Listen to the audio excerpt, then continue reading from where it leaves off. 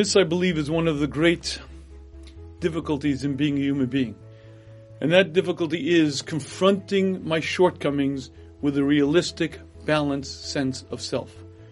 The average person, when confronting something that they messed up in, it's one or the other. Either I did nothing wrong, I do nothing wrong, I'm perfect, or the opposite, I'm a failure. Look what I did. Look what I did. I failed.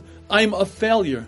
And understanding this balance, that I failed doesn't mean I'm a failure, is the key balance of life. Understanding that, yes, it's true. I really messed up. I really blew it. I really did something that was inappropriate, not right, and I really should not have done it. So you mean I'm a failure? No. I'm a human being. I failed doesn't mean that I'm a failure.